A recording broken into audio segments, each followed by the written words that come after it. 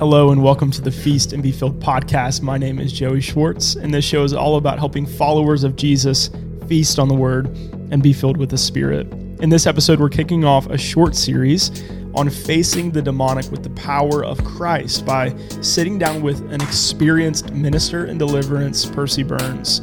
That's where we're going. Let's get started.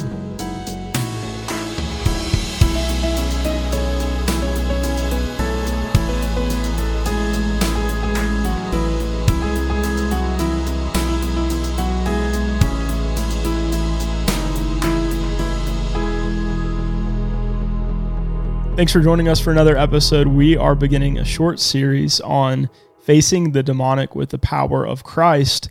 And we're beginning with this episode sitting down with a brother who has been ministering in this realm for some time now. I'm going to give you more information on Percy.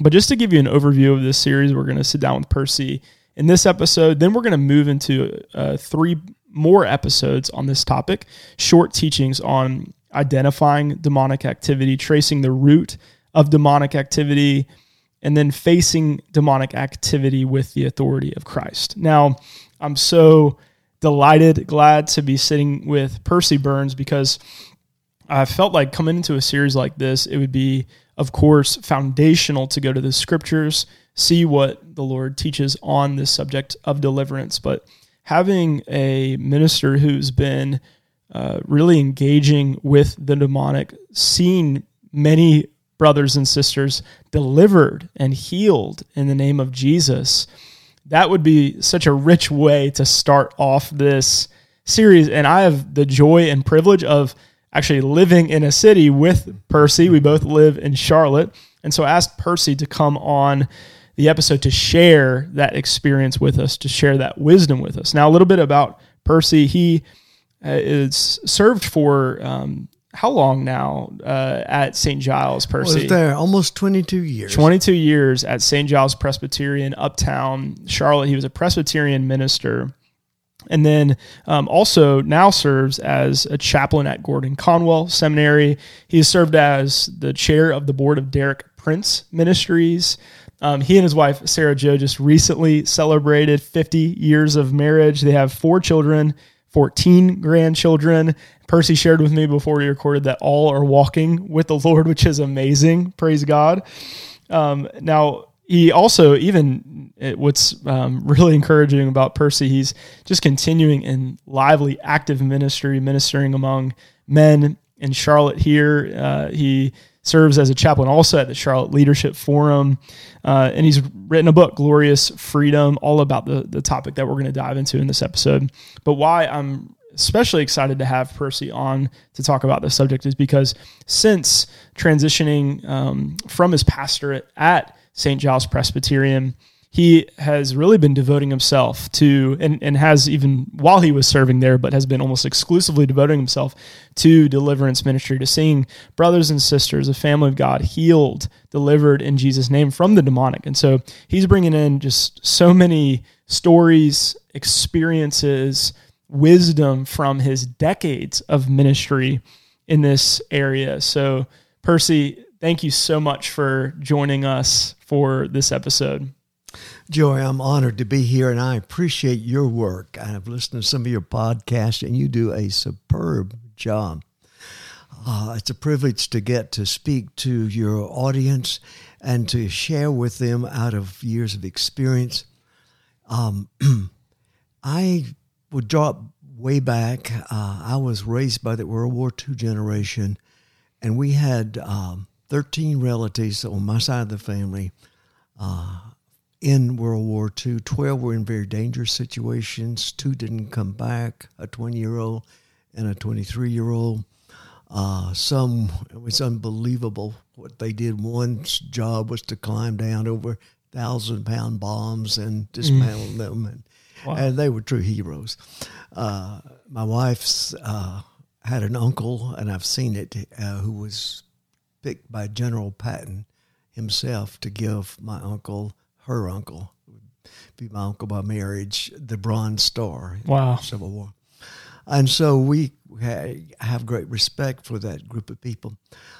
So I was pondering when I was graduating from high school, what will I do? And I thought about, I'll go to the Air Force Academy and I'll be a pilot in the military. And so I had an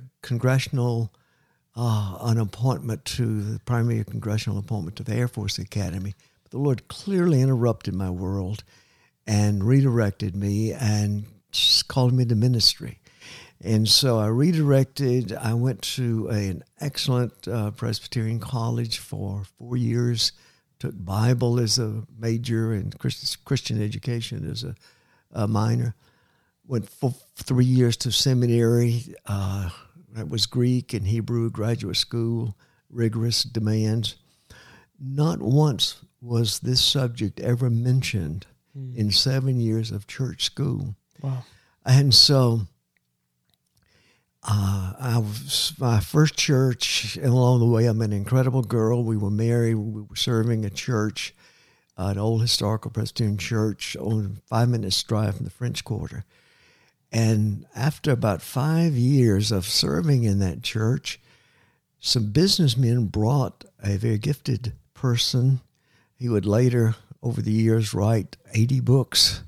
His work is translated into more than 100 languages. One of the true fathers of the church of the world, now up in heaven. And anyway, his name's Derek Prince. Anyway, he was the King Scholar, the greatest scholar in the British Isles twice. He was a Cambridge professor. And when World War II broke out, he went into the military and was wonderfully saved and was wonderfully filled with the Holy Spirit in the military. He shifted, leaving that posh job as a Cambridge professor, and went into ministry. So he came to New Orleans, and on the second of 3 nights, he spoke on spiritual warfare. And I'm sitting there, and along with my precious wife, and he would no sensation, just very British, almost nobility, just matter of fact, turn here, turn there in Scripture, et cetera, for an hour.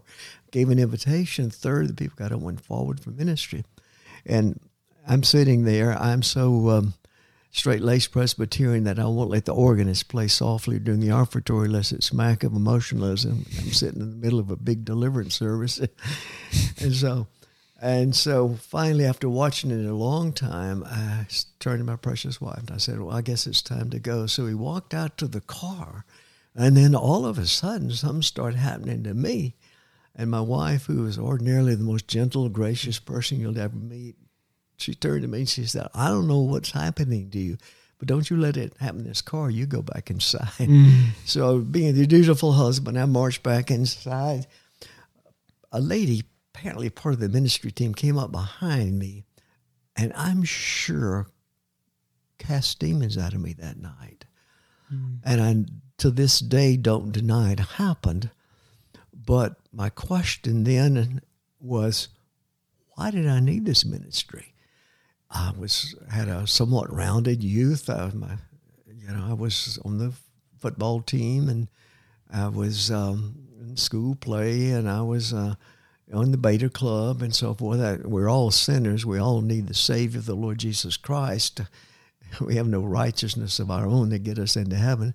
But, they were sensational sinners, and I wasn't one of those. People do things that might get their name in the paper or something. I didn't get into much mischief. But so why did I need deliverance? Which is a polite way of saying casting spirits out of someone.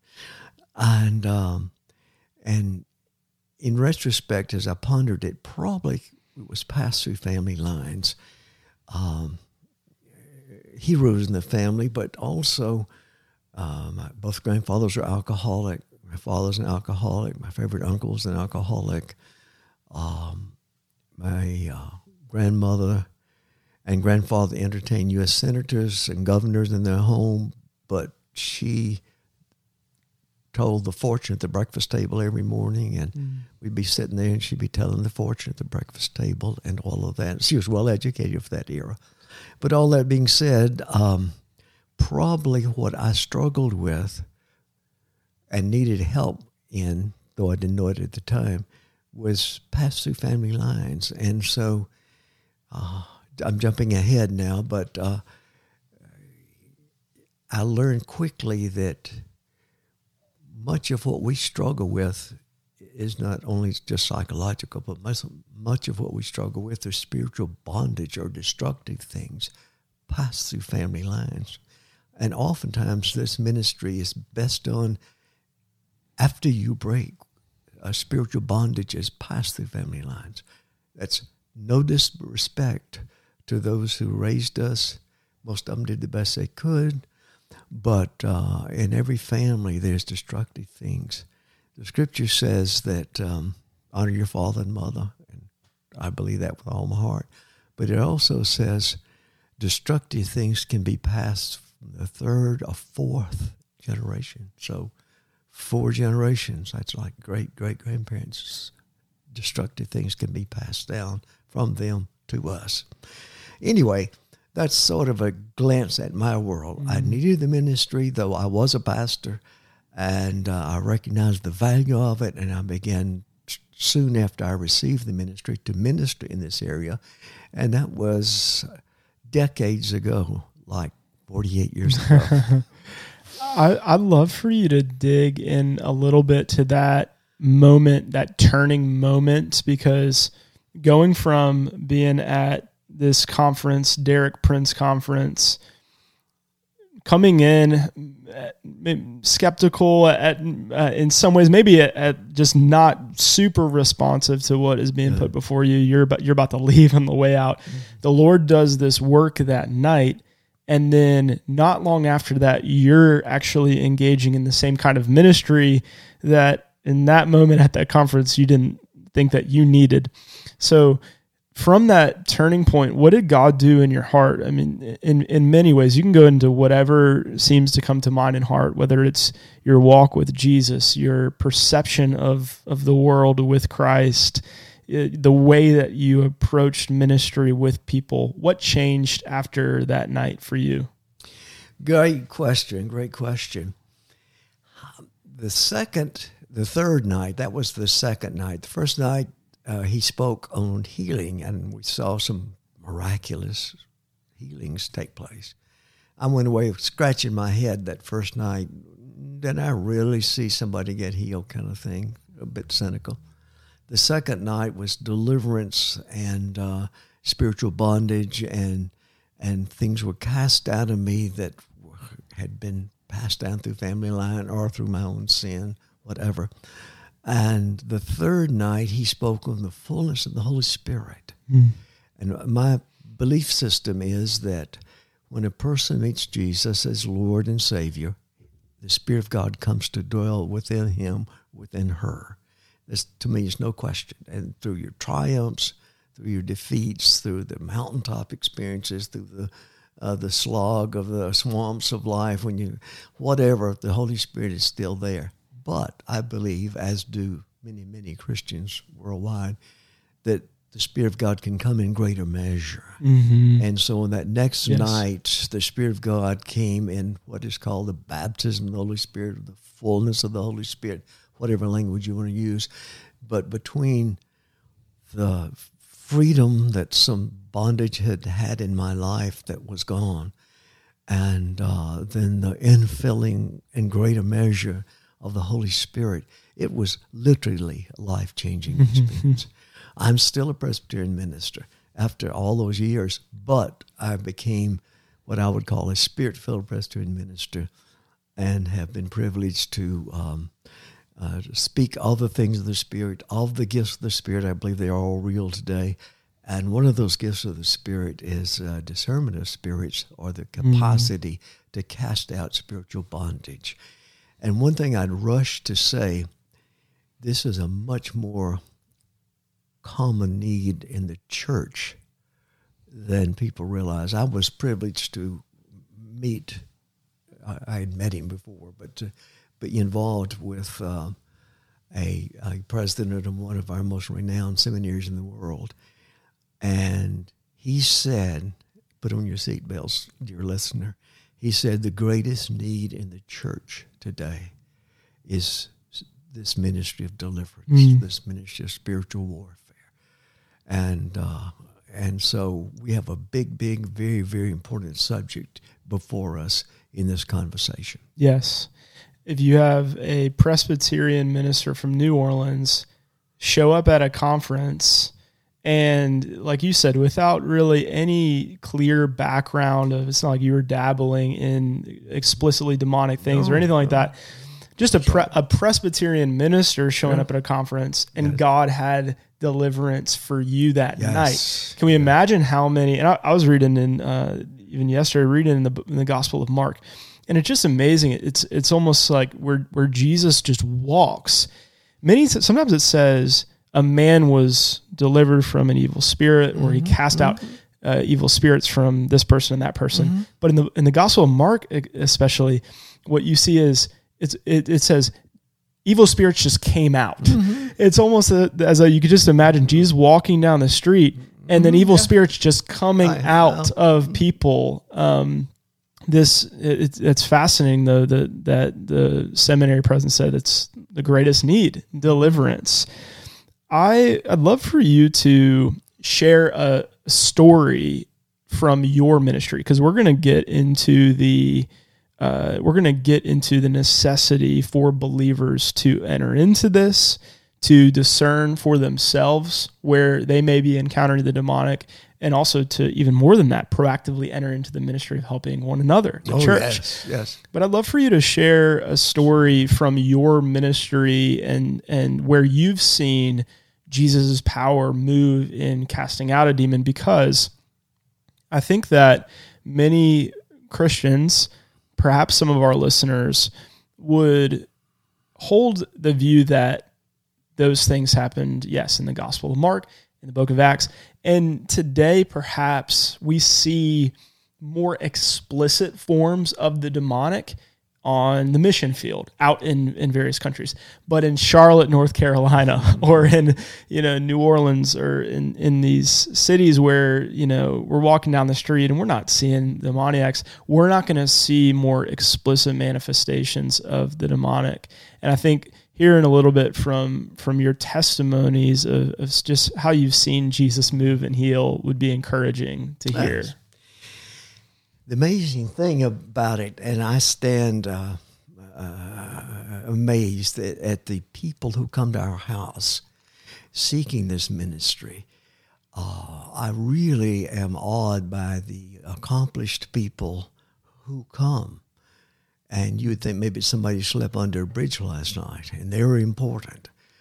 And I'm not putting one person over another person, but we are influenced by those accomplished people. And I'm just astounded at how many accomplished people come to our house and seek this ministry. When I was, up until the time I retired from ministry, after a number of years in ministry, it was mostly at the church, this ministry, but now it's mostly at our home. And one situation that's current, a person who was of the board of directors of one of our major universities. North Carolina has some great universities, and again, this is a secular university. One of the board of directors of one of our very impressive universities got a hold of my book, Glorious Freedom, read the book in one day, which is amazing, and was so impressed that this person contacted me and said, "Will you minister to me?" And this person drove 4 different times at a distance to our home, and my wife and I ministered to this person. Now, this person had served faithfully on the board of directors of one of our greatest universities, was so impressed with the ministry that this person has now read 7 books on spiritual warfare, and is a strong proponent of spiritual warfare. Now that is one of these accomplished people you just sort of sit in awe of, that this person has served our state in this way, and now is an advocate of this. It's interesting in the book. I've some of the people who have endorsed the book. One has a doctor's degree from Harvard, two are medical doctors.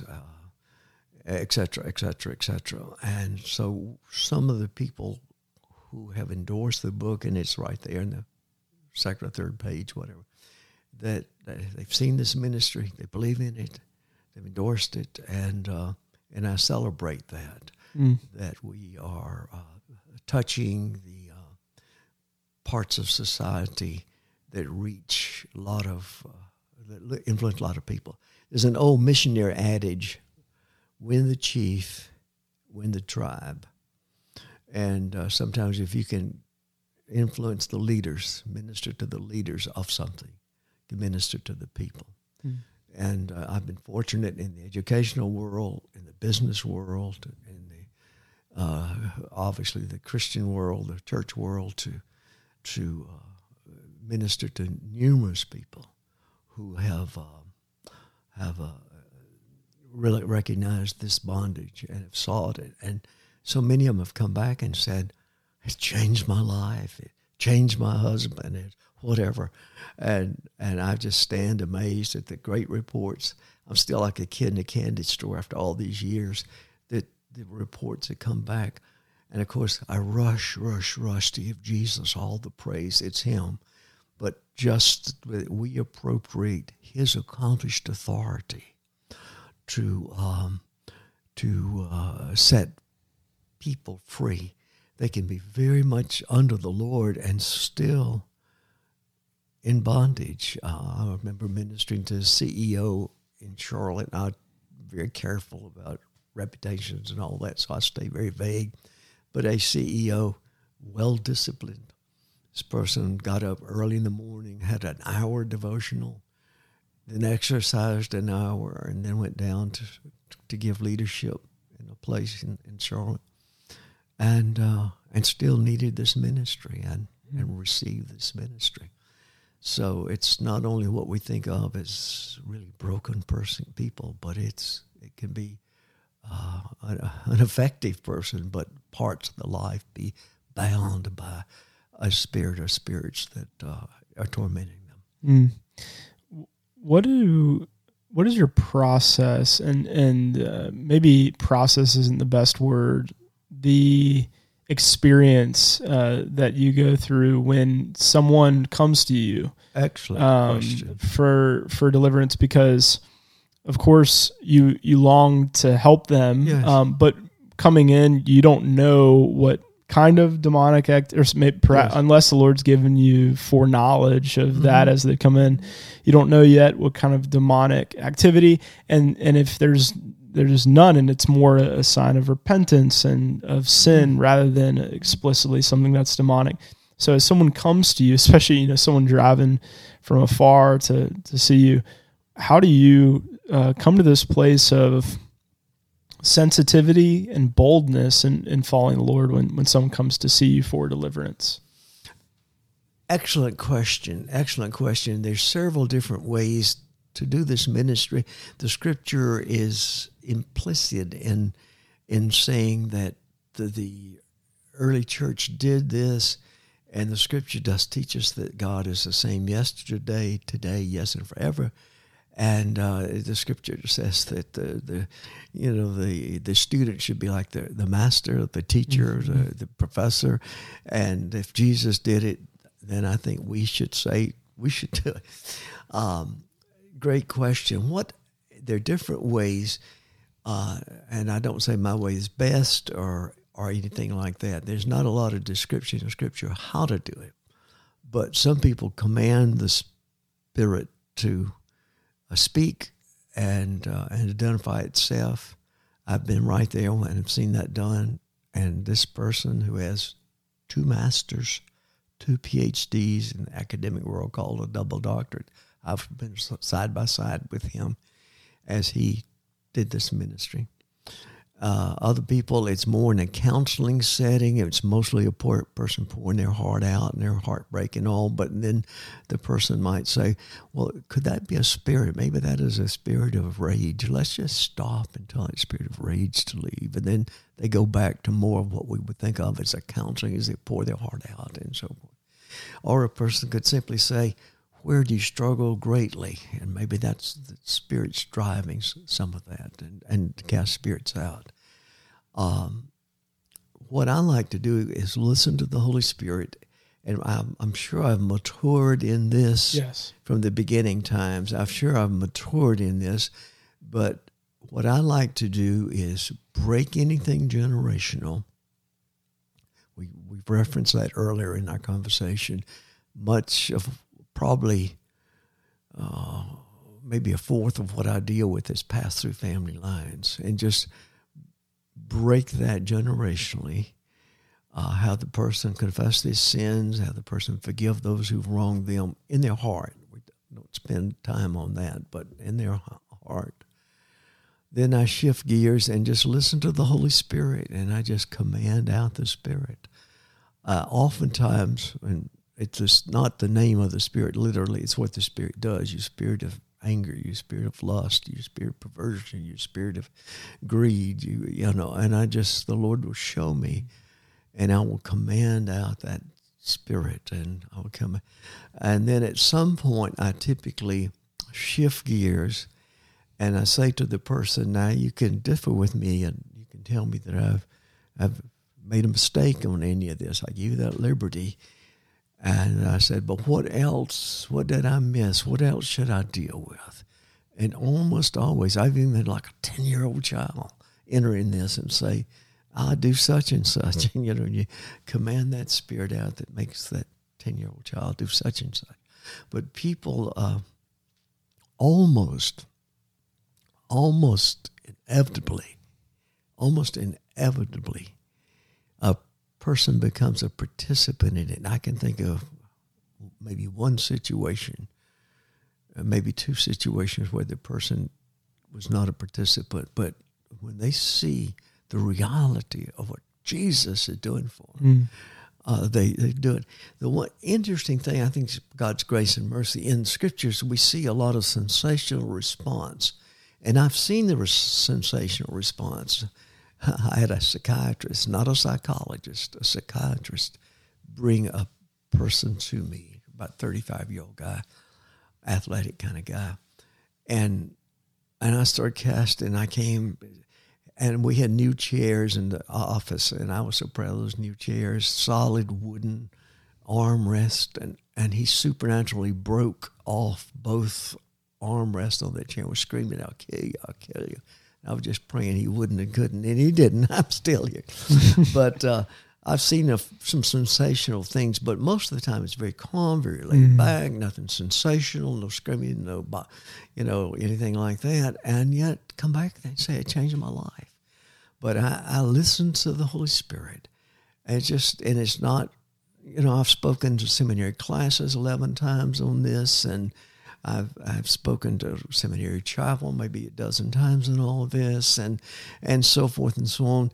It's people have said, I would just like to get inside you, Percy Burns, and see what happens. And I say, and they say, what happens in you? And I say, not much. just an impression from the Holy Spirit, yes. Gentle, not thunder and lightning. I believe in all that, but no thunder and lightning. And it just, matter of fact, your spirit of adultery, I bind you, I drive you out, I command you to leave. Sometimes the Lord has shown me they've got 3 or 4 spirits of something. I say, you 3 or 4 spirits of such and such, I drive you out in the name of Jesus. And I don't scream, I don't yell, I don't run around in circles or anything like that. Just gently command the spirits out, and they leave. I want to rush to say this, and I try to be certainly encouraging people in this area because I think it is so needed, but I want to also be honest and not over-dramatize or emphasize or stretch the truth. Things like that. But as far as I know, and there's no way in the world I could follow all the people who come to our house. We've had people fly from California over here and drive from 6.5 hours. A professional Christian counselor who drove 6.5 hours, received ministry, and drove 6.5 hours back in one day. A pretty hardy person. All kinds of things like that. PhD drive down from Maryland, then drive down with his children for ministry. I've had all that to happen. So I can't follow all those people. But as far as I know, in 48 years, I've only had one person that I ministered to commit suicide. And to me, in this world we live in, that's one of the things that scares parents to no end. It's a great problem on college, university campuses, students killing themselves. And this is one of the great answers to that. I believe in mental illness. I believe in hospitalization. I believe in medication. I believe in all those things. But I also believe the Lord Jesus Christ, who died on that cross and rose again as Son of God and Savior, can, just like he did on earth, it was one of his 3 primary ministries when he was on earth, but he's passed that anointing on to us. And we, like him, can command, giving him the glory and praise, Spirit to leave a person, turn a person loose. And that can happen. And there's so much compassion behind the ministry you're talking about, Percy, that's fueling it. In terms of what you're talking about is coming to brothers and sisters, and I run into many who are afflicted in this way, who have thoughts in their minds telling them to harm themselves. Oh, yes. And there's so much good news in the ministry that Jesus has handed to his church, is that he's given us power and authority to deliver one another from that. And I think that there is something in that I want to dive into, in that I think that there's a lot of narrative right now in people's mind, and I do think it's originated from the enemy, of a connection between the demonic and shame, as in, if there is some unclean spirit within me, if there is a demon harassing me, that in itself is shameful. I don't want to even expose myself to the possibility that I could have demons entering my mind and thinking. And so people who would almost not even want to open a book like Glorious Freedom or come to your house to seek such a ministry, because the thought that they could show up at a conference like you did and then find that they actually needed deliverance is actually something that they feel shameful about. So would you speak to that? Because what you're talking about is a ministry of compassion, a ministry of mercy and healing. Yes. But I think a lot of people would see this as frightening, shameful, something that they would not even want to enter into if they have the possibility. Yes. And great insights on your part. One thing that helps is that I make them understand that I've been through this too. Yes. And that in itself, one of the folksy things that I say is the ground is level at the cross. And I've experienced this. My wife has experienced this. And so we're not inviting you into a situation. We're not looking down on you in any way. We have been there. One story pops in my mind. A major mission organization, and again I stay general, but a major mission organization had second career people who were looking at being missionaries, having already served a career or parts of a career, but now they're thinking about giving themselves to missions. And so from out of town, people I'd never seen before, a Christian longtime missionary, asked me, she was in official capacity, to minister to this couple. I said, sure. And so the couple came to the house, total strangers. The wife had the hardest countenance I have seen on a secular or Christian or any other religion, as the hardest countenance I had seen in years. I mean, it was like, it's just unbelievable. But I just gently pressed on. I sort of told my story and invited. Finally, I said, would you like for me to minister to you, to the couple? And she said, I don't know if I believe a word of this. And then she went on to say, but if this doesn't work, I am hopeless. And so I just moved on into ministry. And then they came back a second time, and I moved into ministry again in the same area of deliverance. They came back the third time. I ministered again. By the third time, the lady was supernaturally glowing. Oh, praise God. It was so much so, she was reminded me of Moses coming off the Mount Sinai with the glow. I mean, just glow. And I invited her. I said, why don't you just go in our restroom in there and just look at yourself in the mirror. It was just an amazing transformation that happened in her life between the hardest countenance, I mean hard, hopeless countenance. And does that say that, hey, I'm a great guy? No, I'm a guy that serves a great Savior. It is Jesus who gets the glory. I just, am his spokesman in settings like this. But I've seen endless, maybe not always that dramatic, but I've seen numerous, and would hear reports. I don't go following people, but just report after report comes back. It changed this person.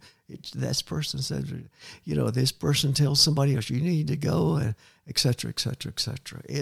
I still, after all these years, stand and wonder about how the Lord works so powerfully. Yeah. I think the lie in the demonic, and I think it comes with the territory. When the enemy comes and harasses a believer, of course, the lie that he would accompany with that attack is, it's shameful to even seek deliverance from that. Just like the woman you described, hesitant to even be ministered to. But what you're drawing out, Percy, which is so helpful, is that demonic activity, demonic attack, demonic harassment, it's not a reason to be ashamed. It's a reason to need a Savior. Absolutely. And all of us need a Savior. The ground is level at the cross. Amen. And did not Jesus say, it's not the well who need a physician, it's the sick. Yes. And that is something that all of us who the most externally polished Christian to the one who's coming from the most mentally harassed thoughts, all of us, if we are to come to Jesus, we have to, as a almost foundational affirmation of coming to Him, we have to say, I'm sick. Yes. I need a physician. Absolutely. And that sickness is going to manifest in many ways, but to admit that you're sick is actually a precursor for coming to the Savior, and it's a reason to actually to come to Him freely with joy and just accept, you're a physician who can heal. Yes. I've observed something in you, Percy, just by the way that you minister. I know it's impossible to describe, like you said, everything that's going on in you. That is something that a little bit of a rabbit trail here, but hopefully it's a helpful one. Sure, I think something to highlight from what Percy is saying to encourage people listening is he talked about practicing and how God has matured him in this discernment, because you look at the scriptures and you see that Paul, he talks about this gift of the discernment of spirits. And John in 1 John 4 says that we ought to test the spirits to see whether they are from God. Now, what they don't say in the scriptures is how you do that. And one of I'm convinced the reasons why that gift in 1 Corinthians 12 doesn't come with an instruction manual in 1 Corinthians 12 and in 1 John 4 is because what the Holy Spirit wants you to do is to depend on Him, to believe, yes, there is a gift of discernment of spirits, but as you follow Him in obedience to and faith in his word, he holds your hand. Yes. And he gives you the Yes. next step. He shows you what just the very next step to take. And so what we have in front of us is a brother, a minister who's just been holding the Spirit's hand for decades now. Yes. And so, even just to reiterate from Percy's story, Percy did not come out of a background that taught him how to enter into these things. Oh, no. So everything that he's speaking about, these are things that Percy, 48 years ago, he by the Spirit's work, he started holding the Spirit's hand. Yes. And then step by step, the Spirit showed him how to minister. Absolutely. Now, one thing I have observed in your ministering, Percy, is how you're very quick to enter into prayer when speaking to someone, almost to bring God's perspective into the room. And a lot of I think because some of the things that you might find just natural or supernaturally natural at this point because you've been ministering for so long. Yeah. Some people might not, I go to someone, do I just talk about it and that? But I've seen you really have an orientation toward almost bringing in a three-way conversation of sorts. Yes. Would you talk about that, about prayer in the ministry of deliverance? Yes. I'll attempt to do that. I pray before we start. I try to carefully give the Lord the glory. I want them to know this is the Lord Jesus. The Percy Burnses of life come and go. The Glorious Freedom books are wonderful. There are numerous ones out there. But, books get, sat on your nightstand or in your bookshelf or something and sit there. But the Lord will always be there every day. And I try not to build, some people like to build a group of people around themselves. I try not to do that. I've always tried not to do that. I've tried to build the people around the Lord Jesus Christ because, Percy Burns might fail them, but the Lord Jesus Christ will never fail them. And so that is part of it. With me and other people do ministry in different ways, but the prophetic is a part. Oftentimes, the Lord will, I will be dealing, and my primary thing is to cast spiritual bondages out. And it's personalities. These are real personalities and that have invaded us, and they try to take over our personality, either hurt us or hurt others through us, or both. And so in dealing with these personalities, I also am privileged to have impressions from the Lord about how God wants to use this the person receiving deliverance, or person. Sometimes it's a couple, or sometimes it's a whole family, or it can be a group of 1,000 people. However, but that the Holy Spirit wants to speak, and so part of it is praying to the Lord. Part of it is commanding out. Yes. Part of it is speaking prophetically. A story I have told before.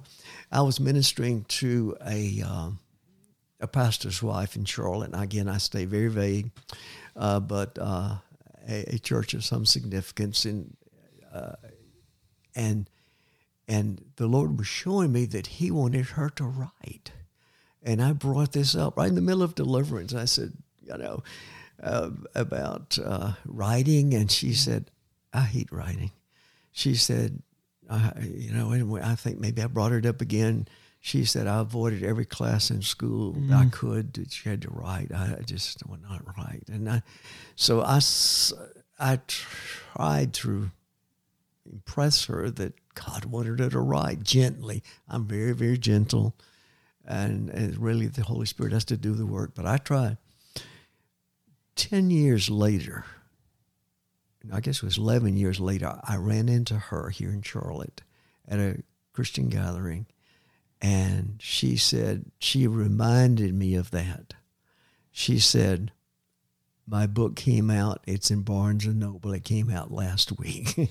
And so she had never forgotten what God, I was just the spokesman, but what God said about writing, and her book is written and published by, and available. I've heard lots and lots and lots of stories by that. Another girl, I can remember ministering to her. I said, one of your gifts of the Holy Spirit is gift of administration. And she told me several years later, she said, I didn't want that gift. Gift of administration, I didn't want that gift. She went on to be the number 2 person in her church. She was administrator of the church and a major player in the life of a really fine church in the city of Charlotte. And it all started in our sunroom when the Lord showed me she has gifts of administration. So, I really enjoy these wonderful, wonderful, wonderful stories that I get to live. Yeah, you see in the gospel accounts, Mary Magdalene, right? Oh, yes. Coming to the Lord, and and the Lord casts out demons out of her. Yes. And with that also comes a new story for her. A new story. And who knows what the Lord has for those who are willing to humble themselves and say, if there is any darkness afflicting me, keeping me back from the good works. That's it. The good works that God's prepared beforehand, that I should walk in them. Why wouldn't I want to be freed of that? And if there's some aspect of pride, I think about the rich young ruler, right? Who wouldn't empty what was in his hands to receive what Jesus wanted to put in his hands. And if there's pride holding us back from coming to the Lord and saying, God, I come totally empty-handed. If there's anything holding me back from the good works of the kingdom that you have for me, take it out and bring in me the purpose that you have in for me. Like what good works might God have for those who seek deliverance in his name? One story you might enjoy, your listeners might enjoy, a person from Atlanta heard about the ministry. This person had finished from one of our respected universities in Georgia, gotten deep, deep, deep in meth, was selling methamphetamine and taking it, and it had reached the point that even drug addicts thought this person was crazy. I mean, it was so deep in meth. And he 3 times had gone to rehab. I really believe in rehab, but 3 times he had gone to rehab, and 3 times it busted out of rehab before he stayed as long as he was allowed to stay. I mean, it was in a pretty desperate place. So he came up to Charlotte to receive ministry, and there's a person who later became a Christian counselor, professional Christian counselor, and I would say a renowned counselor, and I were ministering to him, and we commanded the spirits of bondage and whatever the Lord was showing us out and so forth, and he walked away. He said, I don't know if I believe any of this, and all night long demons came out of him. He's been in ministry. He's in ministry now. Wow. And his goal is to have a place for people who are addicted to drugs to come to get a place for them to live and be set free and so forth. And so he is just he's just a totally different person. Married, responsible, free of drugs. Only the Lord could do something like that. Only the Lord could make something like that happen. Praise God. Praise God.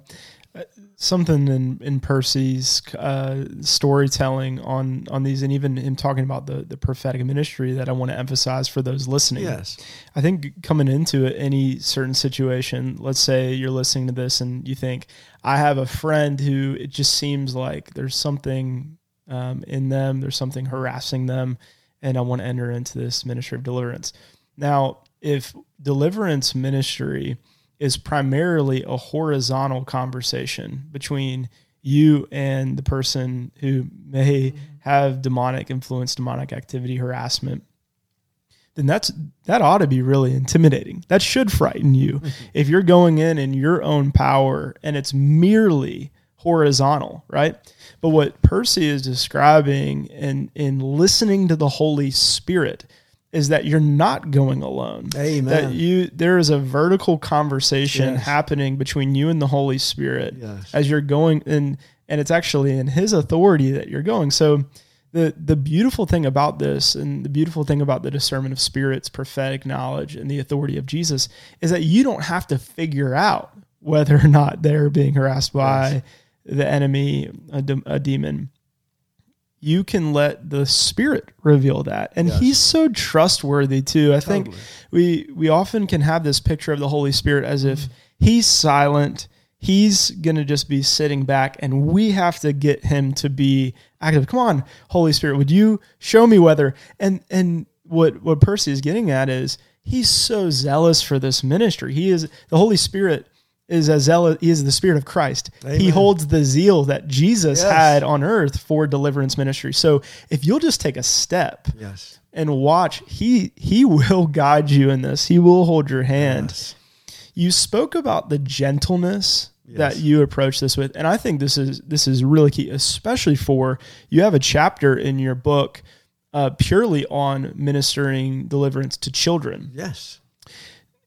Some people can't even conceptualize of that, and the reason they can't conceptualize of bringing like a child to your house or to someone to someone who is ministering deliverance is because their image of what deliverance might look like, it almost as if that would be emotionally traumatic for a child to experience. But I mean, I wish you guys could see Percy sitting across the room, a gentle man, a gentle man, and this is how he ministers to. I'd love to hear, and this is I'm not sure if I'm sure listeners will be curious about it, but this is just for me. I'm curious on this one. Great. I'm curious for you how you. And maybe what the Lord's taught you in this, or anything you can share on this, on experiencing such intense emotions, senses, impressions from the Spirit, intense clothing of power, but almost being able to deliver that with calmness. And maybe you could tell me, maybe there are moments where you do, with behind the Spirit's lead, lean in with some intensity. And you could speak to that, but I'm curious how, because I imagine Jesus was so gentle and yet so authoritative. So could you speak to that? Just the clothing of really intense authority and intense senses from the Spirit, but then delivering that with such gentleness. Yes, speak to that. I'll attempt that. I'm not sure I can perfectly do it. But I'll attempt it. One thing is from experience and from the grace of the Holy Spirit, I know when I sit with somebody to minister in this area of deliverance, I know God is going to do something. Now, and I don't bring that in any other area of ministry, though, like if I pray for the sick, some people, and I pray earnestly, and some people have gotten well and so forth, but I don't come to any other area of ministry with that same certainty that God is going to really do something. So that helps right there. I've been able to minister again. It's recently Sunday. Somebody stopped me in church, a grandfather who has a responsible job in the business world, said, would you minister to our 3-year-old grandchild? And I said, yes. And so, but I know that Jesus does it. That helps a bunch. I know I don't have to, I want to do my best, but it is in His hands. Yes. And I know that the way I can relate best to the 21st century person, be it a PhD or be it a 3-year-old, is to be just gentle and loving and caring and honest and real and so forth. And I've got so many wonderful friends who were 10 years old, 5 years old, teenagers. That sort of animosity or that sort of fear or that sort of whatever that you might think somebody would have being around somebody like me, it's not there. It's not there. It's not there. I'm confident Christ will do it. I'm confident that his impressions are accurate. I'm confident I don't have to make it happen. Yeah. He does it. I give him the praise and glory for it. All that I know, I'm not fully answering your question. Yes, you are. But it's the way that I live it, the way I do it, and it's pretty ordinary. It's pretty routine in the sense that I've done it so many times. But each person is important, and each person has my attention, and each person has my respect. And if it's, again, a 3-year-old, or if it's, a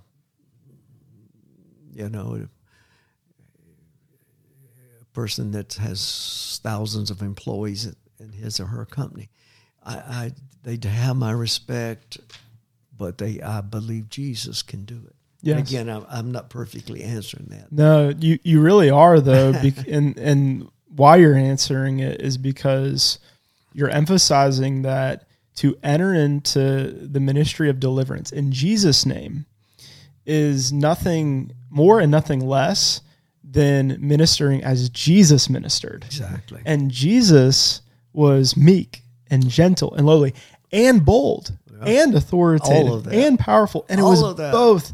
And I think there could be people who say, I would love to, what a blessing to be able to be a brother or a sister that someone who's being harassed by a demon, being demonized, could go to and say, could you please pray for me and cast out whatever is harassing me? What a blessing that would be. But the thought of entering into that, there could be the notion that I'd have to become someone else besides who Jesus is making me to be. I'd have to enter into this intensity or this kind of, and no, if you're following Jesus, to enter the ministry of deliverance is simply just to keep following him into that work, and to manifest his character, the authoritative and gentle Jesus.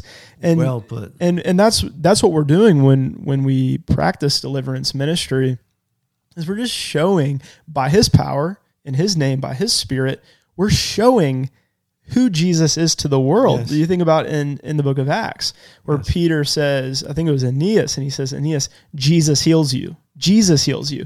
Manifesting not just the power of Jesus, because that could be almost obvious, but also remember, you're manifesting the person of Jesus, his character, his love, his authority.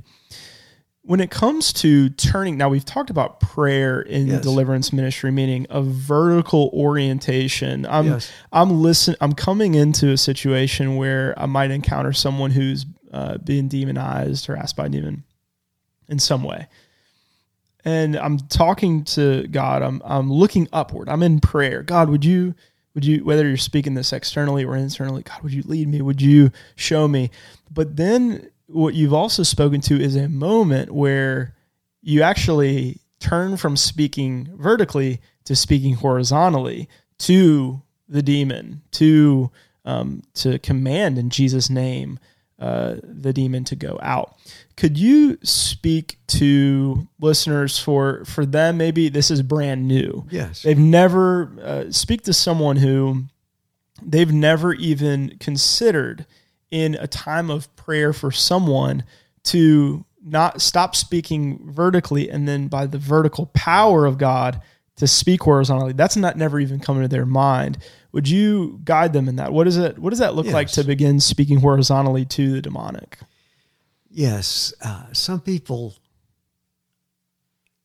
like you said, I have a friend and he brings friends over occasionally, as in the past brought friends over occasionally for ministry.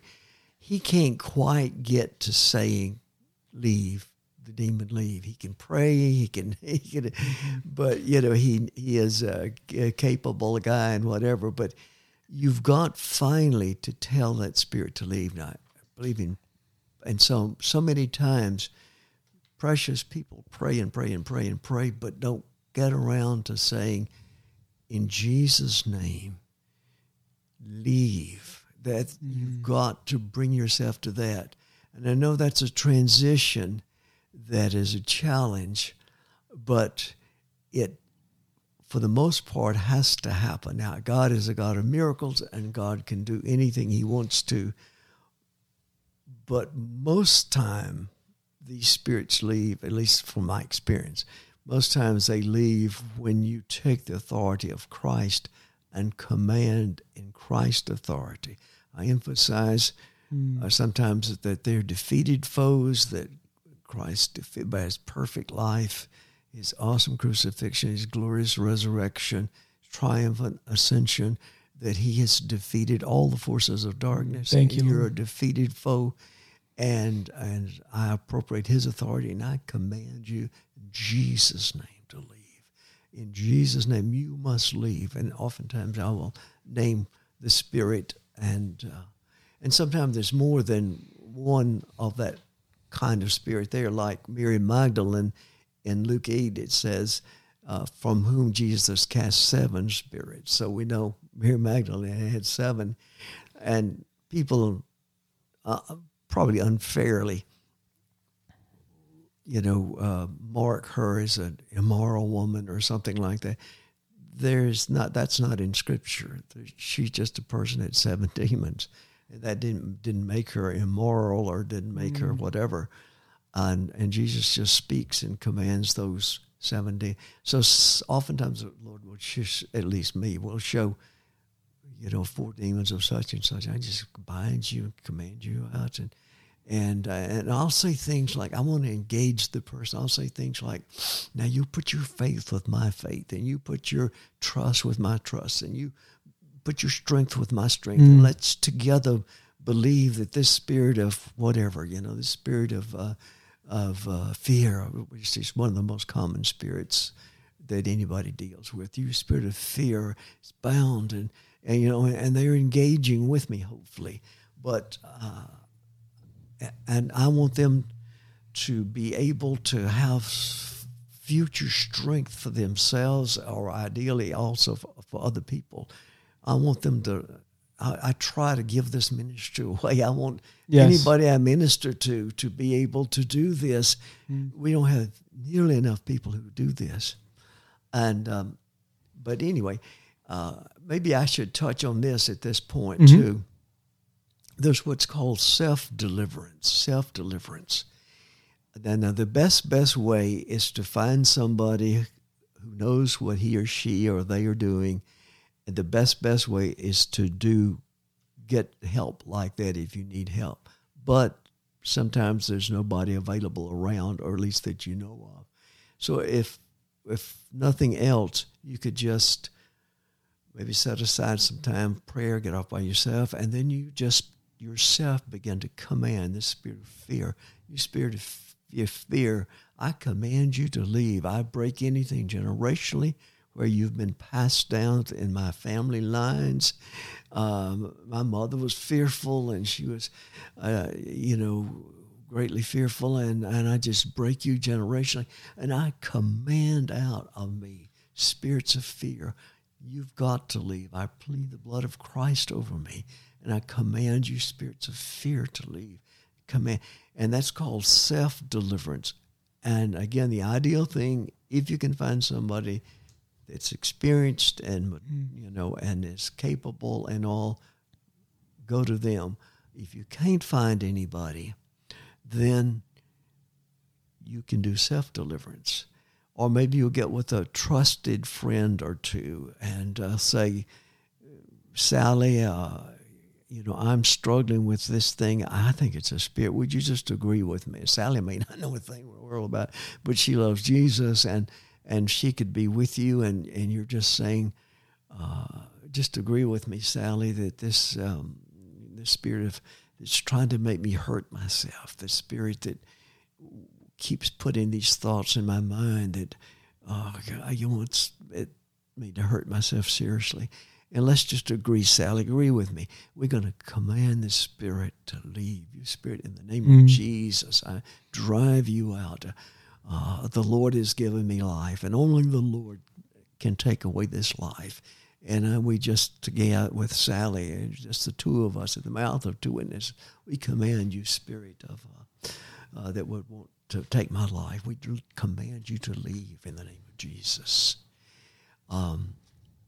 One more thing, and it's almost a different subject, but it all fits together. Mm-hmm. Sometimes spirits occupy places as well as people. Mm. So if you move into a house or an apartment or a condo or something, and you're not the first owner, I would recommend that you, not knowing much about it maybe, but you get a friend and sort of thinks like you think and walk through that and come against any kind of spirit that might be left over from the former owner. Mm-hmm. And that you come against that and command that out.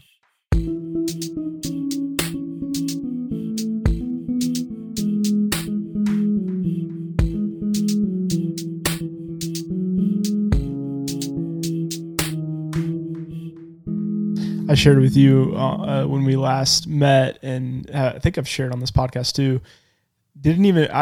I don't think that was in my terrain of possibility that there could be a place associated with the demonic. Yes. But in our last apartment that we were in, that's part of our story of even coming into the power of the Holy Spirit was how the previous place it needed a cleaning of sorts from spiritual house cleaning. Yes. And it was amazing actually talking to you about how you go about that. Yes. And how me with no mentorship, which that, like you said, that would have been wonderful to have had someone teach me. That's, first of all, that's a thing, and then how to go about ministering it. But without any mentorship, how the Holy Spirit that night when He led me into somewhat of a house cleaning of my apartment, He just held my hand and gave me the steps, and it almost looked step by step what you talk about.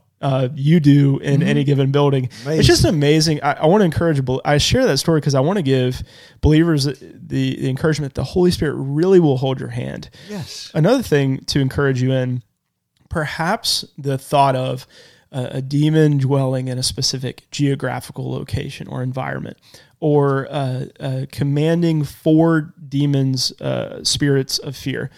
If you're coming out of a background where deliverance ministry is not spoken of. And again, Percy, in your story, you mentioned how you were in seminary school for years and it wasn't even mentioned. Never mentioned. Well, if you're listening to this, that could sound foreign. That could sound strange. Yes. And what I want to encourage you listening to think about is not to jump to the step of that sounds foreign or strange to that is unbiblical. And what I want you to instead think about is whether actually your thoughts of the spiritual realm are not in line with the scriptures. Because when you look at what Percy shared about why did the scripture share specifically, not just that Mary Magdalene was healed, not just that she had deliverance, but that she had 7 demons cast out of her. The specificity of the scriptures actually to know that there were actually a specific number of demons. Also in the book of Revelation, when Jesus is writing to a church, he says, I know where you dwell, where Satan's throne is, speaking specifically to a group of people. And he's saying, where you are residing, your obedience is actually all the more commendable because that place is specifically a place where Satan has great authority and great power. So I encourage you in those 2 things where you could think, this sounds foreign, therefore this sounds unbiblical, and actually to question that jump and to think whether it might sound foreign, but the way that it's sounding foreign is actually leading you to a closer alignment with your thoughts and God's thoughts and how He sees the spiritual realm. Amen. You spoke about there's not nearly enough people to do this ministry. And I agree with you. Your encouragement on self-deliverance, someone listening to this episode and they don't have anyone to go to, so they're they can pray, and praise God that Jesus is so gracious that Amen. he can deliver. Yes. Just you, brother, just you, sister, get on your knees now and asking for deliverance. Yes. And yet you also emphasize, and I affirm, amen this, it's not the ideal. And it's not the ideal because Jesus wants to show his love and his power through the body of Christ, working together to build up the body through the ministry of deliverance. What a powerful picture when, yes, it's a powerful picture when you're alone and praying and Jesus delivers you, but there's something about a brother, a sister standing before you as you are oppressed and showing you, manifesting the love, the power, the knowledge of Jesus in that moment and giving you healing. So want to speak to, you mentioned mothers, fathers who might have a child who is suffering from demonic affliction. Yes. Maybe someone who is hearing this and they think, I want to step into this. I want to begin practicing it, but I don't even know how to begin.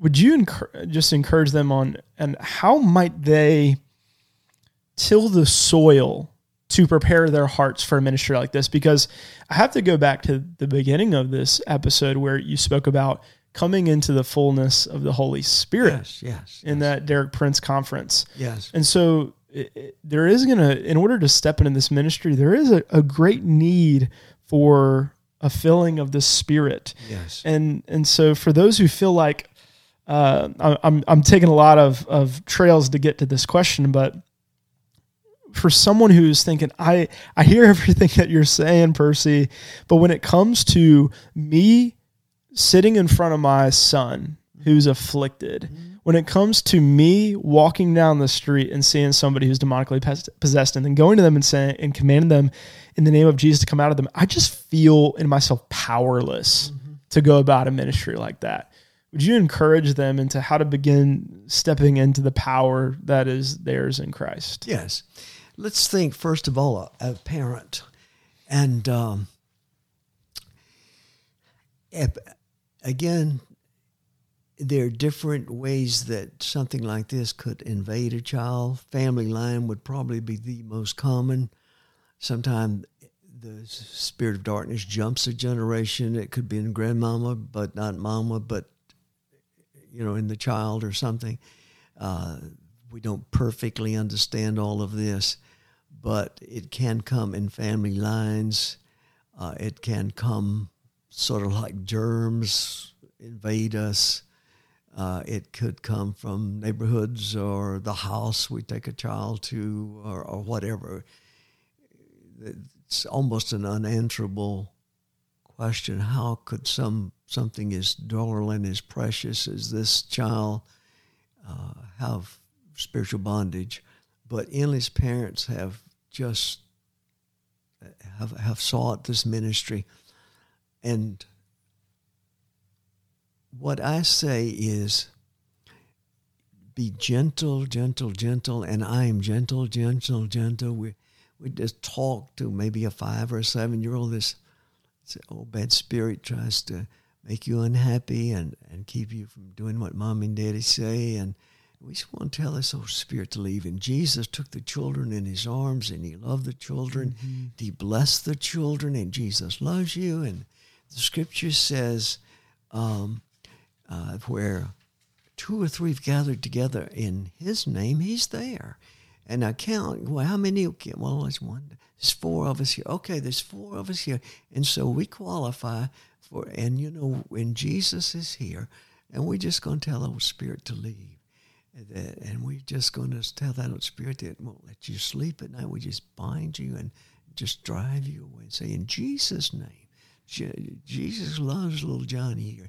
And you're just going to leave, and we're going to command you away. And maybe there's a spirit of fear too there. And Johnny, we just command the spirit of fear to leave. We bind you. We say, Jesus, make Johnny brave. And Johnny's mom and dad love him so much, and we love him. And we tell the Holy Spirit. So I'm very, very gentle. What I've learned over the years for a younger child, if the parents need to also reinforce that, and and to continue to support, come against whatever spirit might be driving little Johnny, and anger. I mean, some of them almost incorrigible, and I heard just recently somebody was, a friend of a friend of a friend kind of thing, said this child was just virtually uncontrollable, and Percy Burns was privileged to minister to the child, and somebody said, he's a totally different child. It's the Lord that does it. I rush to say it's the Lord that does it. It's not my cleverness or anything like that, but that the Lord can make a real difference in children's lives. But for that to be fully effective, the parent needs to carry it on. And if little Johnny starts getting fearful again, the parent tell the old spirit of fear to leave Johnny, that Jesus loves him, and Jesus is right here in this room with him. He's going to take care of him, and so forth. And so that is a way of, I minister to children, but I bring the parent into, and sometimes, like I said earlier in the conversation, sometimes children will actually participate into the saying, I say, what else troubles you, little Johnny? And Johnny will say, he's right, I just get so mad, I don't like my neighbor children. I just get so mad, I don't like them. I say bad things to them. I said, well, Johnny, maybe it's that old spirit causing you to do that. Let's tell that spirit to leave. And so we tell that spirit to leave Johnny. It makes him not like the neighbors. Mm. If there's a desperation to enter into this ministry, I think just practicing and beginning to step in, and just taking all the wisdom and insight that Percy is sharing and just begin to step into it. But it begins with believing that the Lord is able to perform this ministry. Not only that, but that he's able to perform this ministry in you through the power of the Holy Spirit, and beginning to step in. And another thing, as an encouragement to you, is if you want to begin, if you want to see deliverance for a friend, or you want yourself to enter into the ministry, just begin to ask God. Yes. A lot of times we notice that there's a need, or we notice there's a desire. There's something deep down and say, I really would love to have a ministry like that where I'm able to, I see all around me, I have friends who are just wrecked with anxiety. I have people just wrecked with mental illness, and it seems like there is definitely demonic activity among this. I would love to be a friend that could bring healing to that, but you just have that thought and you notice it, but you don't bring that noticing into a place of asking God and saying, God, okay, I'm noticing that. Now would you give that to me? Because he ties the promise in Luke 11 specifically to asking. Ask and you will find. Seek and you will find. Ask and it will be answered to you. Seek and you will find. Knock and the door will be open to you. And how many doors are left unopened simply because we did not knock? Yes. And we simply need to just knock. And Jesus says, if you then who are evil know how to give good gifts to your children, how much more will the Heavenly Father give the Holy Spirit to those who ask him, to those who just ask? Mm-hmm. So would you just ask God? Even Kelly, I'm sure she'd be comfortable with me sharing this year. She's had on her heart that God might be calling her into a ministry of healing and a ministry of deliverance. And it's so simple. That's where it begins, is the Lord putting that desire on your heart and then beginning just to ask. And for you who might think you need to get it perfect from the start, here Percy is saying, after decades of this ministry, one of the things that he almost always asks to those who are ministering is, hey, what did I miss in that? What more do I need to know about how to minister to you? So the humility to come and just to say, I'm just gonna follow the Lord here, and he's gonna lead me, and you can also help me. That's another thing too. I was surprised to hear that, but very encouraged how you said, nearly all the people who you've ministered to, it's almost they enter into the ministry with you. Once they see the beauty of it, they enter in and almost join with you in seeking deliverance in every way. You would be interested, and your listeners would be interested in this. I've been privileged to go to Israel 17 times. And I encourage all your listeners to put that on your bucket list, that you really want to go to Israel and experience that. And that has been an amazing gratification to minister to some of the Israelis who are completely Jewish, but who love Jesus as Messiah and who have valued this ministry. And I've been privileged to minister on several of those trips to Israel with Israelis who are Messianic, or that means they have asked Jesus to be Savior, but they're very Jewish and so forth. And so that's been a great. And I've had a lady fly from Israel over here just for this ministry, and you take that so seriously. She's flown all the way from Israel for this ministry, a Jewish lady who loves Jesus. And you're so privileged that somebody would go to that effort to see freedom come to her life. It's just gratifying. May the Lord multiply that ministry. Amen. And that's what I want to ask you about, Percy. Maybe one more question, and then we'll wrap up with any final thoughts. Okay. But you and I share a deep love for the city of Charlotte. And we have a lot of listeners who aren't from Charlotte or in Charlotte or all around the country. But part of this is about Charlotte, but it's also, I think, about the church in general. I see a great need for this ministry. I see a great lack of an answer with the authority of Jesus to the affliction upon our generation, affliction of darkness, anxiety, depression, like you said, self-harm. And I guess my question for you, speaking to our city and what you see, again, sorry listeners, this is just for me, as I'm asking Percy, but you can also speak to listeners just broadly about the church in general. Like what is the great need that you see, and how do you see the rising generation step into that need? I guess what's the call of the rising generation to carry on this ministry? Yes. Yeah. At my age, I was privileged to see the mighty move, and the last mighty move. There've been moves of God in portions of the United States. But the last move of God that really was nationwide, coast to coast, was in the late 1960s and the early 1970s. And there were some spectacular moves of God.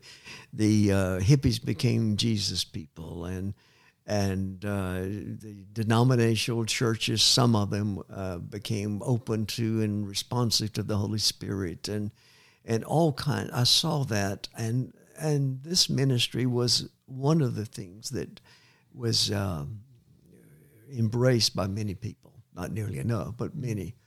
I do believe we're going to see another mighty move of God. And I do believe that this ministry will be a part of that mighty move of God. Most of us who are in Charlotte were not born here. God brought us here, and I think he has brought us here. And I've told this to endless people, because I think he is bringing people here for Charlotte to do a mighty work. I think we're going to see the greater Charlotte area, the towns surrounding Charlotte and so forth. I think we're going to see a huge and mighty move of God. And I think that this ministry is going to be needed, because it's going to be on the forefront of what God is going to do. And some churches have embraced this. I think of one denominational church in Charlotte, and they had, the last year before coronavirus, they had 100, now these are all volunteers, they had 140 sessions with 70 different people, and deliverance and inner healing were the two things that this group of people did. And there was something like a 3-month waiting list to even get to see these volunteers do it. My wife and I leave Charlotte to go to another North Carolina city to minister April 1st and 2nd to denominational pastors in that particular area, and to minister to 40 people on their ministry team, large church, 40 people on their ministry team, to teach them how to do deliverance. And so there's the encouraging signs like this that people are waking up to the fact that it was a major factor in particularly Matthew, Mark, Luke, and Acts, and it is a major factor in our Lord's plan and purpose for today. For the Charlotte people, I think we're going to see just incredible, whatever you want to call it, great revival, a great move of God, a great coming to God, whatever. But I think we're going to see multitudes come to God, wonderfully filled with the Holy Spirit, wonderfully on fire for the Lord. Amen. Maybe so. Maybe so. Any final thoughts, Percy, yes. for listeners? First of all, I honor you for your courage, and I just encourage your listeners to continue to follow this brother on this subject, but other subjects the Lord will show him. He is a voice speaking to all of us, wherever you might be. He's a voice speaking to us, and I think a very much anointed voice, great heart for the Lord. I encourage you to listen. Would love to, again, 11 times I spoke to seminary classes, and I would say something like this after maybe 25 people in there, and there'd be questions and answers and so forth and so on. And then when I got to the end of the class, I would say, I'd like to show you deliverance. And I said, now, if this offends one person in here, I will not do it. But if nobody complains, these are still professor and, and students, whatever the particular class would be.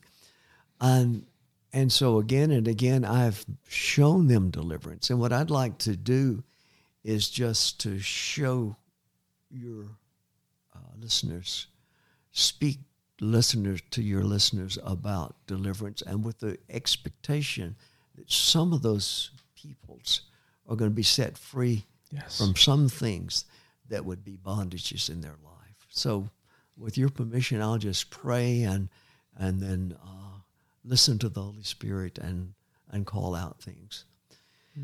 Yes. Lord Jesus, I just thank you for this awesome privilege of serving my brother and serving, Lord, these precious listeners. I thank you for their disciplines to listen, to weigh and measure and weigh truths spoken by what Holy Scripture says, and Lord, all they can learn today, but in days gone by and days in the future from this precious brother. Lord, bless, we pray. And Lord, I just come together with my brothers and sisters who are listening, and what I tell groups of people, the first time I ever saw this ministry, of course, was in a group of 500 people with Derek Prince, July 20th, 1971. And what I say to people, if I call something out, if that's you, agree with me and say that thing has to leave. But if it's not you, momentarily become the intercessor. Pray for the other people listening, whom it may be their bondage. And so, Lord, I just break anything generational. We honor those who went before us, but also in every family, the destructive things and spiritual bondages and spirits are passed down to us. And I just break anything generational that would trouble any of these listeners. I take my authority in Christ, giving him the praise and glory and honor. And I just break anything generational that might be a hindrance to their lives. And now I just listen to you, Lord. And I come against the spirit of hopelessness. I believe in biblical hope. We have wishful thinking, and that's okay. We hope the Panthers are going to win the Super Bowl next year. May not win it, but we hope they will. But biblical hope is a sure thing. And we just come against that spirit of hopelessness that has bound a number of listeners. And we're commanding the mouth of two witnesses, joy, and are commanded to leave. Yes, Lord. Commanded to leave in the name of Christ, those spirits, breaking anything generationally, Lord, letting any sins of the past be a burden. And, Lord, we are commanding hopelessness to leave. And Jesus, doing this ministry, once said, and never come back. And so following him as our example, we command that you leave this person and or persons and never come back. Yes. And we just speak the opposite. We speak biblical hope. Into their life, into their life. Lord, we use fear as an example, but I'm just impressed with fear, and I command out fear. Yes. And the scripture says perfect love. That's God's kind of agape love. Perfect love casts out fear. Yes. We command in God's love, appropriating God's love, command spirits of fear to leave. And we speak the opposite. Courage, boldness, confidence. Yes. Command fear to leave in Jesus' name. And again, if that's you, you're agreeing. Maybe you'd even speak out loud if it's appropriate where you are. Fear, leave me. Yes. Leave me. I agree with Percy. I agree with Joey, that there's fear, leave me. And we just come together almost as if the three of us are sitting in a room and we're saying, leave.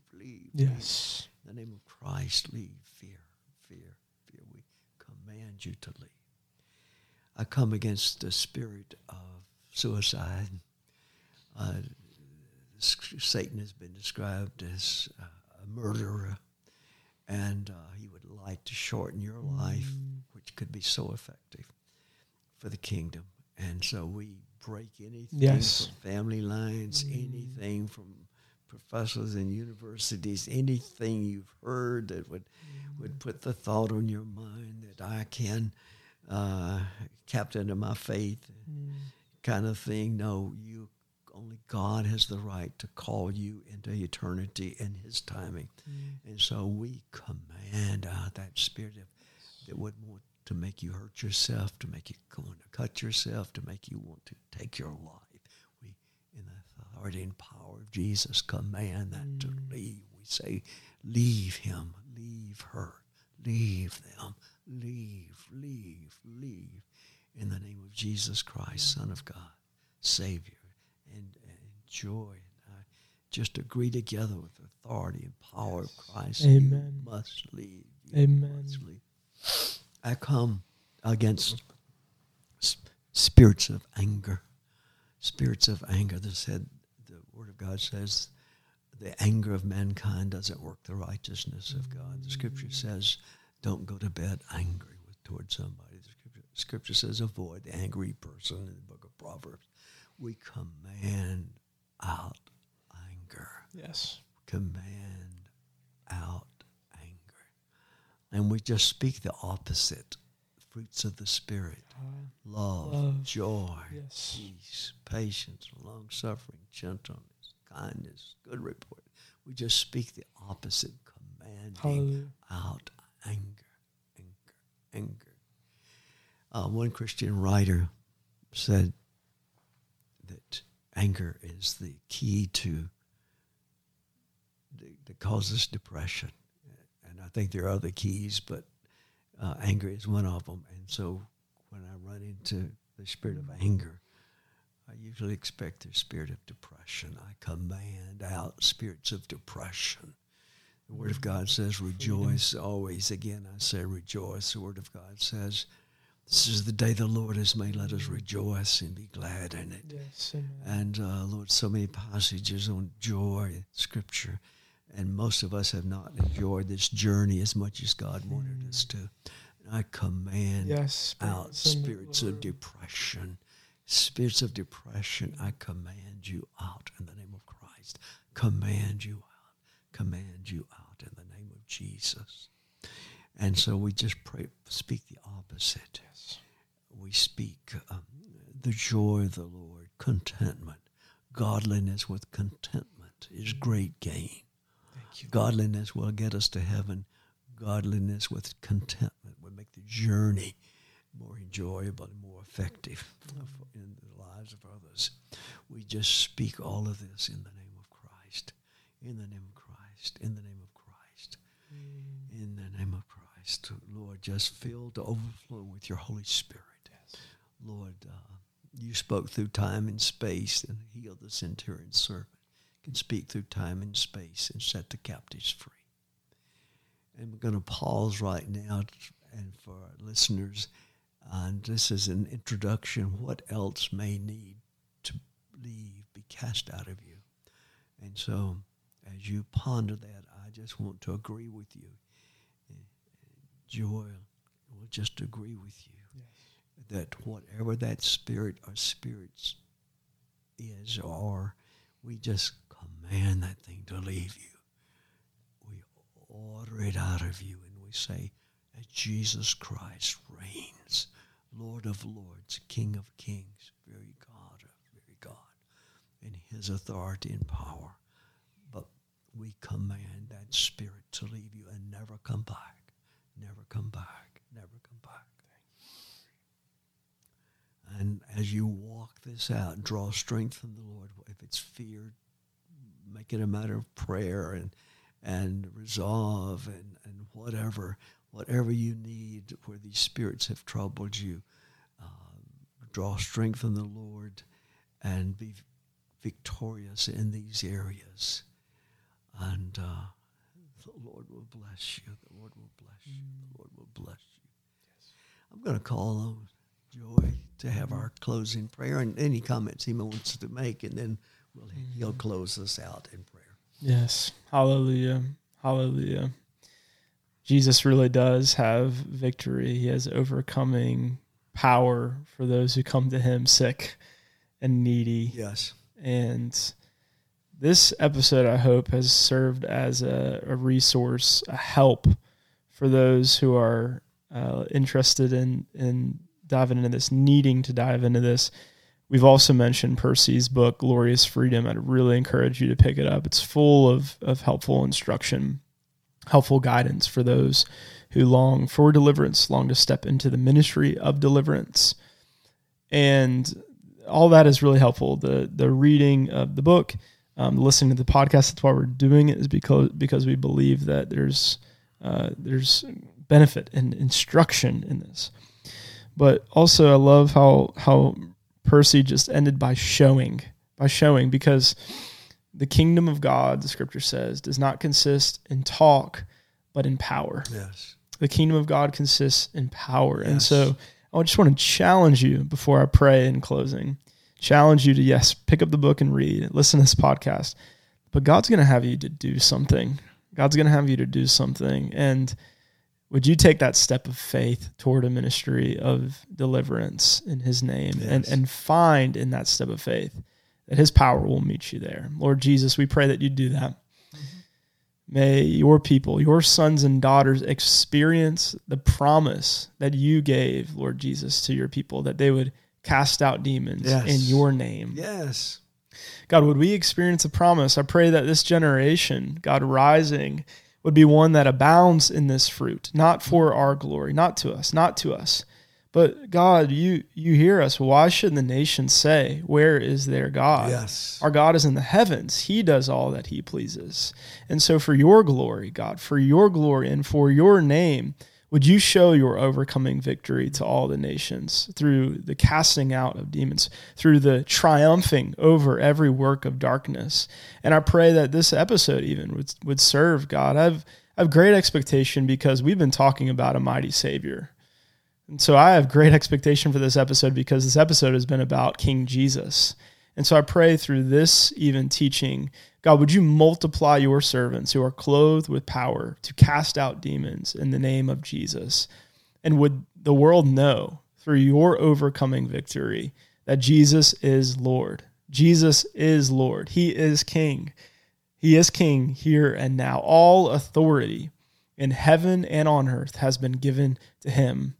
God, I pray that you would perform this work. God, that what Percy expressed as a longing, God, I pray that you fulfill it, that you'd bring a great work of your Holy Spirit, a work of deliverance, a work of sanctification, of conviction of sin, a work that makes your people holy, a work that makes the darkness flee and spreads the light of Christ, so that, God, so that the name of Jesus may be exalted before our eyes. May we see it, God. May we see it come, your kingdom come on earth as it is in heaven.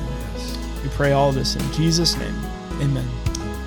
That's all for this episode. We'll see you next time.